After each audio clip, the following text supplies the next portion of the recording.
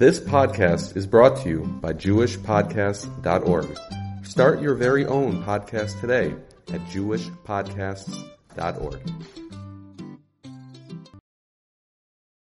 This Torah class is brought to you by TorahAnytime.com. Shabbat Tov, everyone. It's Rabbi Dr. Jack Cohen from the Dating and Shalom Bayis series. I hope you had a wonderful Shabbos, a great Shabbat. There's nothing like an exhilarating Shabbat to rest physically, to rest spiritually.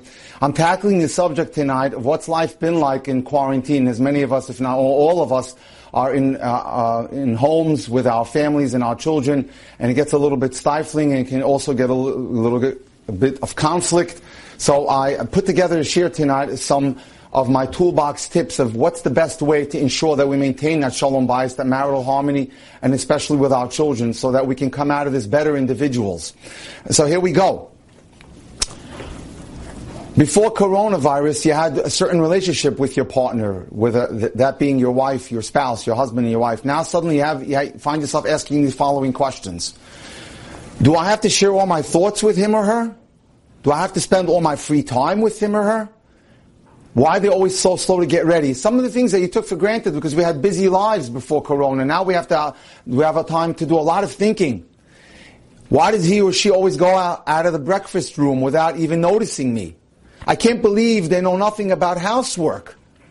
I don't understand how they can drop their clothes all over the floor. These are some of the thoughts that are going through our heads now in this time period.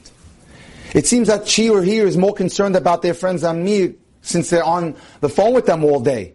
Or it seems that she would rather talk to her mother than me. Is he ignoring me? Is she ignoring me? Some of the questions that are delving into our heads. Why are they so insensitive to my needs? You know, when you're not cocooned in an environment that seems a little bit tight or can be closed, you start to wonder, and sometimes the elbows start to rub.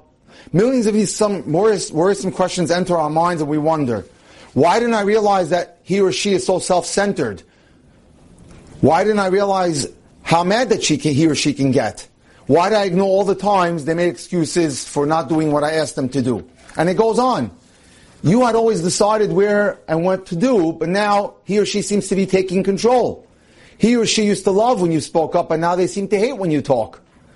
He or she seems sloppy, and you always have to pick up after them. Her wardrobe may be gorgeous, but there doesn't seem to be room for your clothing. Suddenly you start to notice the things you never noticed because you go to work and you stay there late, or you have obligations at shul or in school. Now that we have a lot of time to see, and we notice particular things that were never on our radar screen. He's warm and gentle, but his tossing and turning all night seems to bother you. She was on time for every, thing that we needed, but now she's always coming down late or not helping me when I need her. He used to laugh at all my jokes, but suddenly he's questioning whether are they appropriate or not. Both of you used to enjoy eating together, but now suddenly you're irritable with each other. He or she used to make you feel special, but now she acts like you're there to serve her. It sounds familiar? He always brought out the best in you, but now you find him irritating. These are some of the issues that can happen in a dynamic when we're in corona quarantine. And these situations increase the tension between the couples. Most married couples will tell you that marriage is work. You have to work at it. Although people may want to work on changing the other person's behavior, the spouse's behavior, what they really need to do is work on changing their own behavior. As we know, the only person in this world that you can change is yourself. Learning to accept and to adjust to the spouse's needs and expectations. Behavior modification, which means that you have to work on yourself and your musr. This is the time that you'll excel and shine. But let me share a beautiful Devar Torah with you. Last week, we had a telephone conference for all the parents in Yeshiva Gedola, or the rabbinical yeshiva of higher education that my son attends in Lakewood. And the Rosh Yeshiva gave a fantastic story, and he said that his father was one of those students who migrated with the Mir Yeshiva to Shanghai, China, in the middle of World War II. And his father tells him that the learning that he did while the bombs were falling in Shanghai was some of the best learning that he ever did in his life. And he compared today's situation to that Shanghai. And he said this coronavirus era will be our Shanghai. Can you polish yourself now? Can you learn now? Can you get along now? Because the kind of accomplishment and the growth that you will sustain now will be with you forever, just like his father's Gemara that he said that he learned in Shanghai never left him forever. This is your opportunity, ladies and gentlemen, to really turn out to be a star, to really learn how to control yourself, to work on your midos, to improve and shine as a human being. As Rav Avigdor Miller, my dear Rebbe, would say, the greatest expectation and the greatest results from a man and woman rubbing elbows together is like shining silver. It polishes and becomes brilliant. This is our opportunity to become brilliant. Again, behavior modification requires effort and time, but the reward is that you'll even have a greater understanding between each other and a more deeper relationship and a better marriage. And especially more emotional intimacy. If you are in your marriage and you're cognizant of these difficulties and the potential reward, you'll deal calmly with the struggles that we have now in Corona Town. You'll enjoy the bonding that's taking place on the Shabbat table, or when you sit down. For example, how many of us are having dinners and lunches and breakfasts with our families when it was unheard of before Corona? And you'll find your relationship is continually on the up. Of course, this must be true of both partners. If one partner is unwilling to do any of the work that the marriage requires, the efforts for the other partner may be too great and non-productive. I have to share an incredible, frightening story that I want to share with you. Something happened. I got a phone call maybe about a week ago about an individual who's been married 30 some odd years and is contemplating divorce. He's obviously been in quarantine with his wife. He shared with me some shocking news, and that is that in 25 years, his wife hasn't called him by his first name. She hardly ever says thank you to him. And the relationship has spiraled out of control, even though he tries very hard to keep at it. But she's the kind of individual who's sarcastic and bitter and doesn't make any effort to change. And this is unfortunately the situation that happens when one partner wants to help and the other doesn't. And it could be vice versa, that the woman is the right one and the man is the wrong one. I don't mean to just pinpoint the man. But I want to share an interesting Dvar Torah. The Maharal Pag was one of the brilliant thinkers of the Renaissance era in Czechoslovakia. Says, man was named Adam after the word Adama, which is ground. Land represents potential, the ability to grow, bringing them to fruition. Like the land, Adam is unique. We are unique, and that Adam represents pure potential, with the ability to bring forth a distinct type of growth, the growth of his own perfection. As the Mesilas Yesharim tells us, we are here in this world to seek that perfection, to work on ourselves and to cultivate the best, and to try to actualize the most potential that we have in our midos. Man is pure potential waiting to be realized. Coronavirus quarantine is this laboratory that Hashem has given us to shine. The challenge of marriage is to create a mighty arena in which our potential for growth is absolutely limitless. One is never too young to learn skills that will prepare you for a good marriage. If parents and educators can teach ourselves the importance of what it is to be happily married, we've gone a long way in learning to become better individuals. So, how do we deal with differences? Expect to have differences. First of all, be realistic. The mitzias is there's going to be issues that we're not going to all agree on. You must agree to disagree. The goal of marriage is not to think alike, but to think together. Research has shown that every happy, successful couple has 10 areas of things that they don't agree about. So expect that. There are 10 areas of incompatibility or disagreements that will never be resolved. So take that into consideration before you decide, oh, she's not for me or he's not for me. Disagreements in a marriage should be viewed as a challenge to welcome and embrace change. Successful couples learn to deal with their disagreements, living life around their disagreements. They love each other in spite of the areas of difference, developing an understanding and an empathy for their partner's positions. See the other person's perspective. Try to put yourself into their shoes. Indeed, they gain comfort in the knowledge that they know their partner and know which issues they disagree on and must learn to manage. I know the areas I don't agree on with you, and I'll deal with it. These couples also understand if they switch partners, guess what? Your problems are not going away. It's called the 6 1/2 dozen rule. You'll just swap your problems. These couples understand that if they switch partners, all they'll get is 10 new areas of disagreement, if not more. And sadly, the most destructive thing will be about the children who are the korbanos, who are the sacrifices, whose lives are destroyed from this unfortunate consequence. Now, most arguments actually are protests against disconnection. Underneath all the frustration and anger when a spouse fights with their other half, they're asking each other, can I count on you? Will you respond to me when I need you? Do you value me? Do you accept me? The anger and the attacks, the criticism and the demands are really a cry to be loved. Please be here for me is what they're telling you. Care and respond to me. Help me establish a sense of a safe connection. Perhaps I can read you a story, or rather a question and an answer recently asked in this corona time that will really flush out the issue. A man writes a wonderful letter, a very interesting letter to a therapist. I want to share this with you because I found it very telling. And he says like this, Dear Dr. X, I'm frustrated with my wife. Actually, I'm really angry at her. She's not there for me during the recent nightmare I went through. My father was hospitalized in isolation with coronavirus and was very, very seriously sick. Thank God he's back home and on his way to a full recovery. But I don't feel that my wife was there with me enough during those very trying and weeks of turmoil. Don't get me wrong. My wife asked me how my father was doing multiple times a day. She interacted with various members of my family to find out what she could do. She noticed that I was a shell of a person who could not really function. So she picked up a lot of balls that I dropped. My wife is my best friend. I expected her to be sensitive to my desperate emotional needs during this crisis, with my father in the hospital suffering from coronavirus, being intubated. I needed her to ask me questions about myself like, how are you? How are you feeling? How are you managing with this terrible situation? Let's talk. Can you tell me how you're doing? She was so focused on doing things to help and to solve problems that she didn't focus on me and taking care of my emotional needs. I'm upset at her. I feel this created a gap between us that's hard to fill. Can you help me? Response. I can only imagine how you feel, she said to him. It sounds like you were overwhelmed with concern about your father's condition. You were especially stressed since you could not visit him in the hospital to be with him during this terrible time. Your father was deathly ill and you did not know what each day would bring. The emotional pain was enormous, and we really, really sympathize for you. You wished you could have shared your tremendous emotional burden with your wife. Your wife was focused on the practical aspects of the crisis. She was very helpful in pragmatic ways, but not emotionally. You felt like you were emotionally running on empty, and you wanted your wife to fill some of that, and she came up short. There are important points to realize here that can impact your relationship now and in the future. It can be helpful to understand why your wife might have been overlooking the glaring needs so that you can now narrow the divide between you and your Eshes Chayil, or your wife.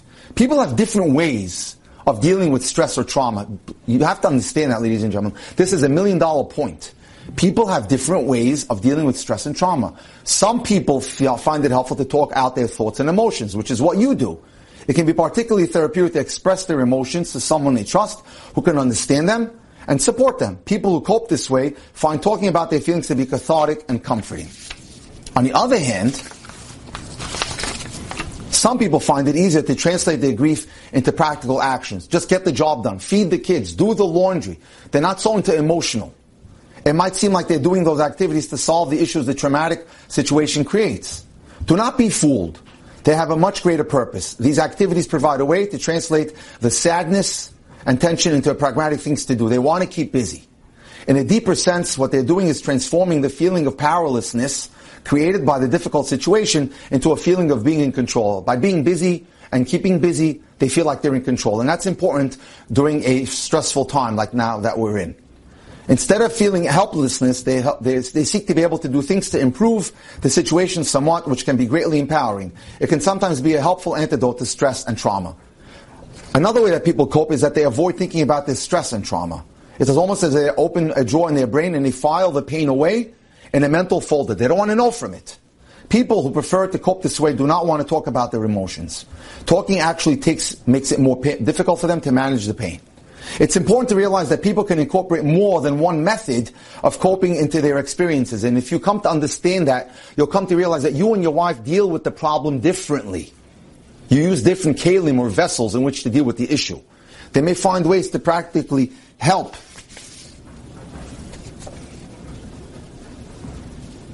improve the situation. There are important ramifications that come from people preferring different coping methods. These insights can help explain what happened between you and your wife. Firstly, when you prefer one coping method, it can be difficult to be aware of a coping method that is different from your own. You're so tuned in to having someone talk to you and having that cathartic release that you don't realize that your wife may be functioning on a different type of method. Even a very thoughtful and sensitive person may not know how to emotionally support you through a crisis, since your way of coping may not come naturally to that person who's your loved one. She doesn't have the tools, or she doesn't come from the school of thought of dealing with the problem the way you deal with it. You deal with it more emotionally, and your wife obviously deals with it more pragmatically. When you crave the opportunity to express your emotional pain to your wife during this difficult ordeal in this corona crisis, it was very frustrating that she did not pay attention to your emotional needs. Please understand that your wife may have had the best intentions to support you during this time, yet her preferred coping style may have prevented her from realizing what you needed most. She didn't cope with trauma and problems like you do. She did not know that you wanted her to reach out to you and ask you about how you were feeling, since that is not the way that she copes in issues like this. Secondly, your wife may not have supported you emotionally because it was the opposite of what she needed to cope with in your shared crisis. When your father was sick, your wife was experiencing her own trauma.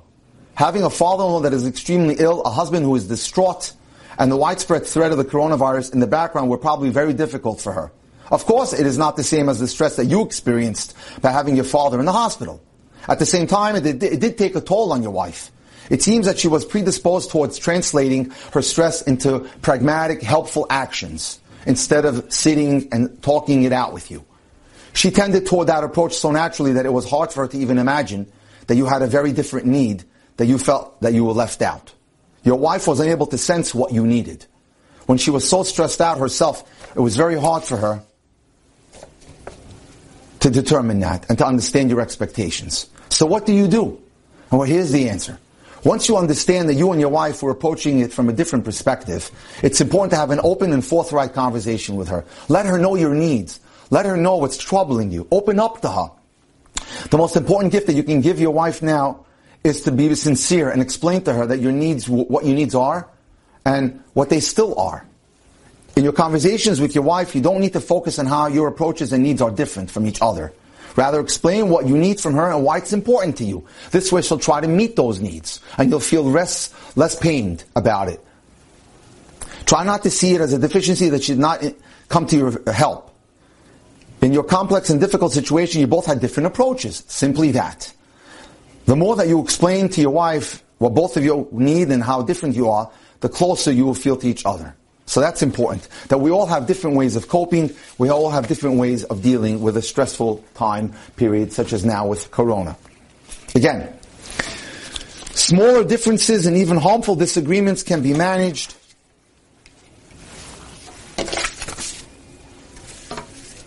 when we create a connection, because connection comes from being there emotionally and physically for each other. When a disagreement is brewing, remember that marriage is an agreement to validate each other and allow your spouse to depend on you. Understanding, caring, accepting, and being supportive of each other is part of being connected in a marriage.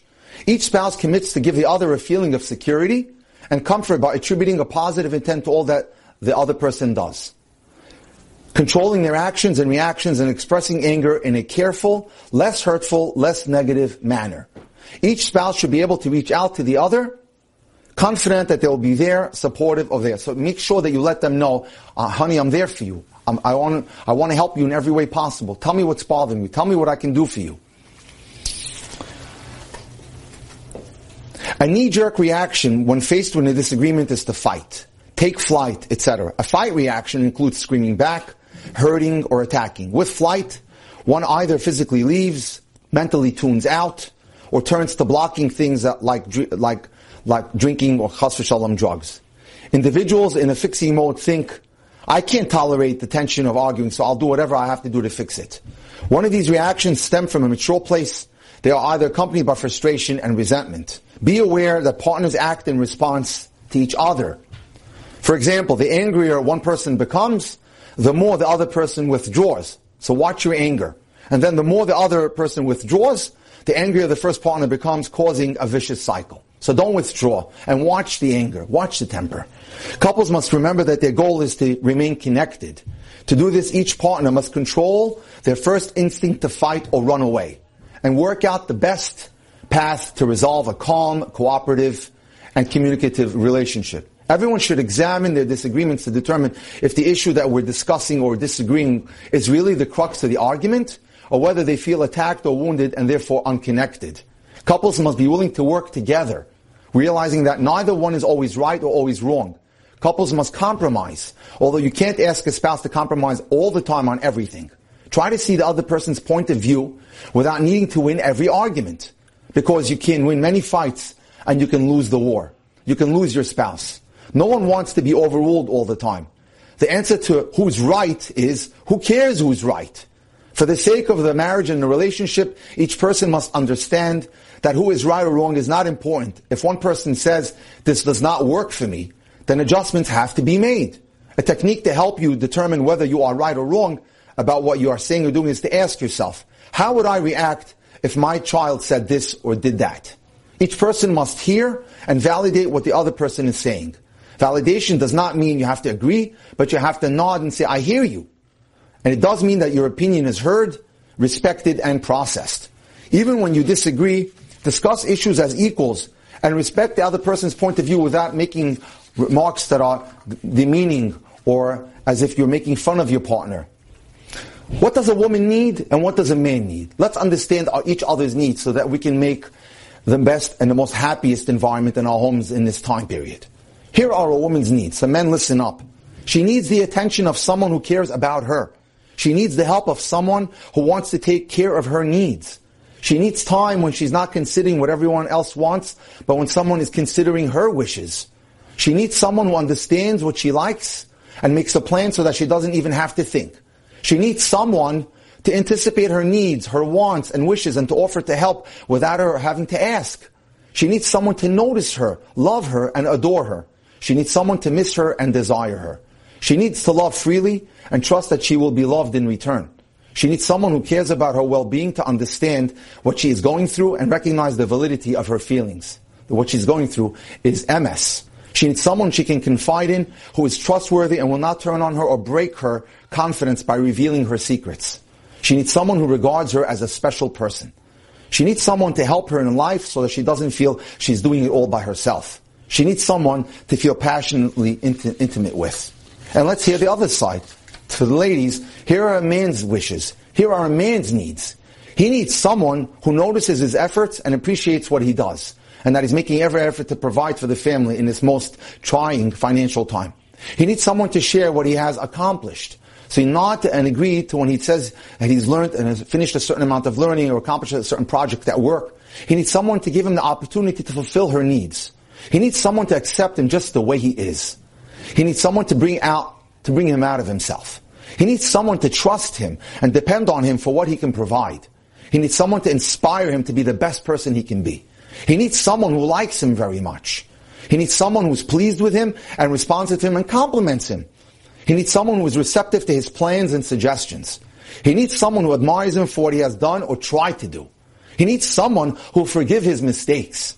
He needs someone who appreciates and acknowledges his best qualities like patience, strength, generosity, kindness, dedication, loyalty, assertiveness, compassion, courage, wisdom, humor, and playfulness. Some of the important qualities we want to be demonstrating in this time period while we're all living together in the home. Accessibility means, can I reach you? Despite your own emotional feeling of disconnection, you must be able to step back and hear her or his concerns and fears. Responsiveness is number 2. Can I rely on you to respond to me emotionally? Can you tune in and show me that my attachment, needs, and fears mean something to you? And lastly, engagement. Will you stay emotionally connected to me? Some people seem to be tuning out. Will you value me with the kind of attention that one expects from a loved one? Some people won't compromise because they feel hurt by the spouse's suggestion. Example, Ira and Linda lived near Linda's parents, who visited the couple every day. Finally, Ira told Linda that he didn't want the parents to visit more than twice a week. Linda was taken aback and felt there was no way she could tell this to her parents. She refused to discuss the issue at all, although she could have floated the idea of going by herself to her parents' house more often, so they would not feel the need to come every day. Eventually, she walked out of the marriage. This is a one-sided situation. What makes a happy marriage is not how compatible you are, but how you deal, both of you, with incompatibility. Let me repeat that point. This is the key to greatness, ladies and gentlemen. What makes a happy marriage is not how compatible you are, but how you deal with incompatibility. Couples deal with their differences in different ways. Some couples talk out their differences, while others argue a lot. In some marriages, a couple who's upset will take a time out. She might go and just listen to some music, and he might take a walk until they calm down enough to deal with their differences. During a time out, a wise couple can put their differences in perspective, realizing that the problem is small compared to the big marriage that they're enjoying. As long as the style of arguing both works for both husband and wife, ultimately they'll come to an agreement, and that is fine. Just as you require a strategy when you go to war, you need to find the proper strategy for your marriage to run smoothly. As we said from the story, understand that each one copes differently. Some cope more pragmatically, and some people cope more emotionally. People must learn to have a smart marriage. Learn what turns on and turns off the partner. If one approach does not work, you need to continue to get innovative and try another. Love and care will often work better than fighting. Rather than arguing and attempting to talk to your spouse out of their opinion, acknowledge their viewpoint. I agree, I hear you, even though we may disagree. But listen and nod. When appropriate, hug him or her or stroke their face. If your spouse shows warm concern when you're stressed or worried, even he or she is the cause of that worry, you'll feel you're not alone. Most of the time, the issues in an argument are not important in and of themselves. Their significance lies in the emotional distress they evoke, including feeling exploited, misunderstood, unloved, disrespected. These feelings cause frustration and resentment because people need their spouse's respect. People don't like having their spouse dispute what they say. And that is why one should be particular not to contradict the spouse, especially this day and age in front of the children. Don't contradict them, even if you know that it's not right what they're saying. Certainly don't embarrass them at the dining room table. Don't embarrass them in the kitchen. Don't embarrass your spouse, not even if there's no one in the room, because no one likes to be contradicted or made to be felt wrong. Some people find it especially difficult if their spouse questions or disagrees with them. Many disagreements can be resolved easily using common sense and logic. If a wife wants her husband to take her out once in a while, a calm discussion might encourage the husband to think, okay, what's the big deal? If it makes you happy, I'll do it. Be there and make it a team thing. Be all there for the team. Okay? Instead of being so hard about it. Choose your battles. Decide what's really important to you and therefore worth fighting over. Compromise. If a wife wants something, try to work it out. If she wants something 4 times, and give it to her twice. But try to compromise. Tell her I understand. Okay, maybe we can work out a compromise. And that's what's most important. Now, I want to close with an incredible story. Because our children are around us in many homes as we sit in quarantine. The devastating effects of fighting and lack of shalom bayis can have catastrophic results on children. Let me share an incredible story with you. Alan's story. First, I have no intention of speaking badly about my parents. They had no negative intentions, God forbid. Just the opposite. They taught us good values, and they gave us love. They just did not understand how much their fighting hurt us. I was a good boy and smart as well. My teachers always said I had tremendous potential that I did not actualize. But I was also very sensitive. My reactions were extreme and totally disproportional. I felt like murdering anyone who insulted me in the slightest. As a young boy, I was already reacting with uncontrollable anger. I was capable of throwing tables and chairs. When I would calm down, I'd feel as if black liquid toxin was flowing through my veins. And when I was small, I would faint. Today I'm certain that it was all because of my parents' bad relationship and the arguing and fighting that went on in the home. My parents would argue. The strife escalated to verbal abuse and curses. Strangely, they would fight terribly about the most inconsequential things. The fights were not about staying out late with friends or the like. The fights were about, why isn't my button sewn? Why isn't the salt in the right place? Their inner emotions would burst out all over the smallest things, frustrating us children to no end. And then they would suddenly act loving to one another, and that would confuse us children even more. As a child, I needed psychological therapy for 6 years. Because of my parents fighting, I could not adjust well in many social situations. When children see their parents fighting, it saddens them and ruins their joy in life. They lose their simchas chaim completely. That's how I define it, Alan says. We are a number of siblings and we all needed therapy. On the one hand, we had to deal with the fighting, which tore us apart. On the other hand, we had a warm home with a lot of special attention and good education.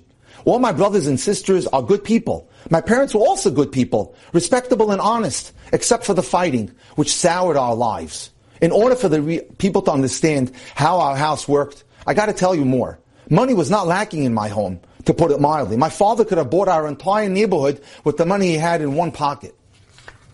We would go on vacations to hotels, and that's 50 years ago, when few families could afford expensive vacations in hotels. At that time, it was the privilege only of wealthy people alone.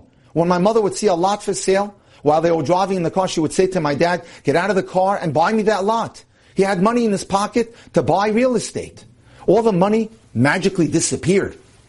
It was entirely unclear how and where the money went. Because my father did not go out with other women, did not gamble, did not smoke or do anything like that. I'm absolutely sure that the money disappeared because of their lack of shalom bayis and their marital strife, which made our lives dysfunctional. For a long time, due to my parents' relationship and to all the fighting, I was sure that all women were bad. As a child, you see things out of proportion. You project what you see onto your situations. The tension of growing up in such a home influences your entire life and your entire future, your school, your work, your marriage, and how you raise your own children. Amazingly, as much as I abhorred my father's conduct, the way he expressed himself in his anger, I found myself acting exactly the same way. Even after therapy, whatever is imprinted on your soul as a child is so strong that it overcomes everything else. When the child grows up, he acts like his parent, even though he doesn't want to. When my father's anger would get out of control, I saw that it gave him enormous power. That's the feeling when you get upset. You feel like you can pick up a car and throw it at someone. That you can hit and kill the whole world. Only after you calm down do you understand that you were acting pitiful when you lost control. I'm telling all this to everyone for the good of others. Perhaps we can prevent other people from suffering like I did. After all, the most important thing to everyone is their children. Nobody wants to hurt their own children. Unfortunately, though, there's no guidance today for parents. You have children, and in the meantime, they suffer. Each child is born a great soul. The only thing that can ruin a child is his parents' bad relationship and constant fighting and turmoil. Even a difficult external environment doesn't ruin a child if he comes from a good home. He can handle the bad street, but if he comes home to a warm, loving home, it'll help him. After all this, it's important for me to say that I love my parents. I would never want to exchange them for any other pair. All they wanted for us was to be happy. That is what was most confusing. If parents are only bad or only good, at least it's clear. My parents are bad or good. I know what I'm dealing with.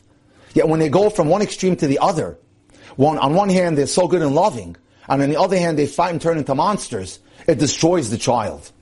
Clearly, if our parents had fought and also been bad and stingy people, it would have been even worse and we would not have been able to pick ourselves up. But the reality is that even though they were good and showered us with love and abundance, the fighting and anger between them still destroyed us.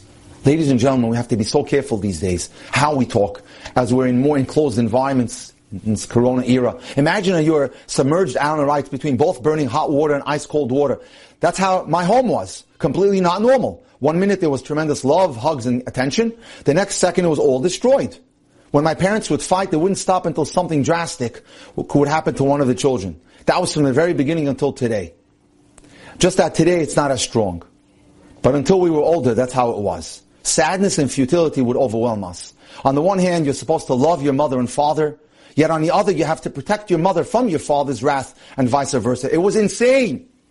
All this cost me my health, and at the age of 27, tragically, I was hospitalized with a heart attack. Treatments cost me a load of money. It all stemmed from my childhood in a home with parents at war with each other and the lack of shalom bayis. Every parent who reads Alan's shocking testimony must be sobered by the awesome responsibility for their children's well-being. If marital strife would only mean that their life and the life of their wife would be ruined, that would be terrible enough. But much worse off are the helpless souls of the children who depend on their parents for a proper and healthy upbringing. So therefore, I want to close and tell everyone how important it is that we have a golden opportunity to shine in this time period. An opportunity to really ascend and become fantastic and really, reach our potential. We have to watch ourselves, control ourselves, review again tonight's share for the wonderful go-to and helpful advice that we can all use to benefit and become great spouses to each other. Have a wonderful week and Shabbat Tov. You've just experienced another Torah class brought to you by TorahAnytime.com.